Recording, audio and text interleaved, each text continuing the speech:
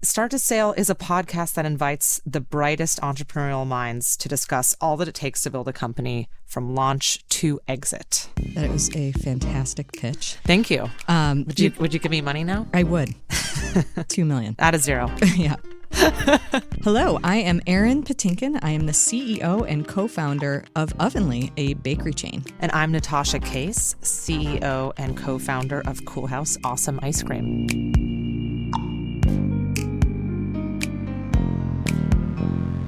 We're podcast fiends, and everything we listen to on the business end is mostly hosted by journalists. We really feel that entrepreneurs and, CEOs, they're becoming like celebrities in this country. And we want to get into why that is. And at the same time, just say, what are the things behind it that make building that business possible? We don't want to be Starbucks. We don't want a Milk Bar in every block. That's like the antithesis of the spirit that you should feel when you eat a compost cookie. I worry about everything at some level. I've just trained myself not to follow the worry. Kate and I sort of built this whole thing without really consulting anyone.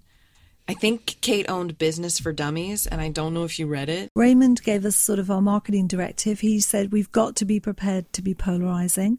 We've got to be prepared to piss off 80% and turn on 20%. We can't try and people please, because if we do, we will end up as mediocre.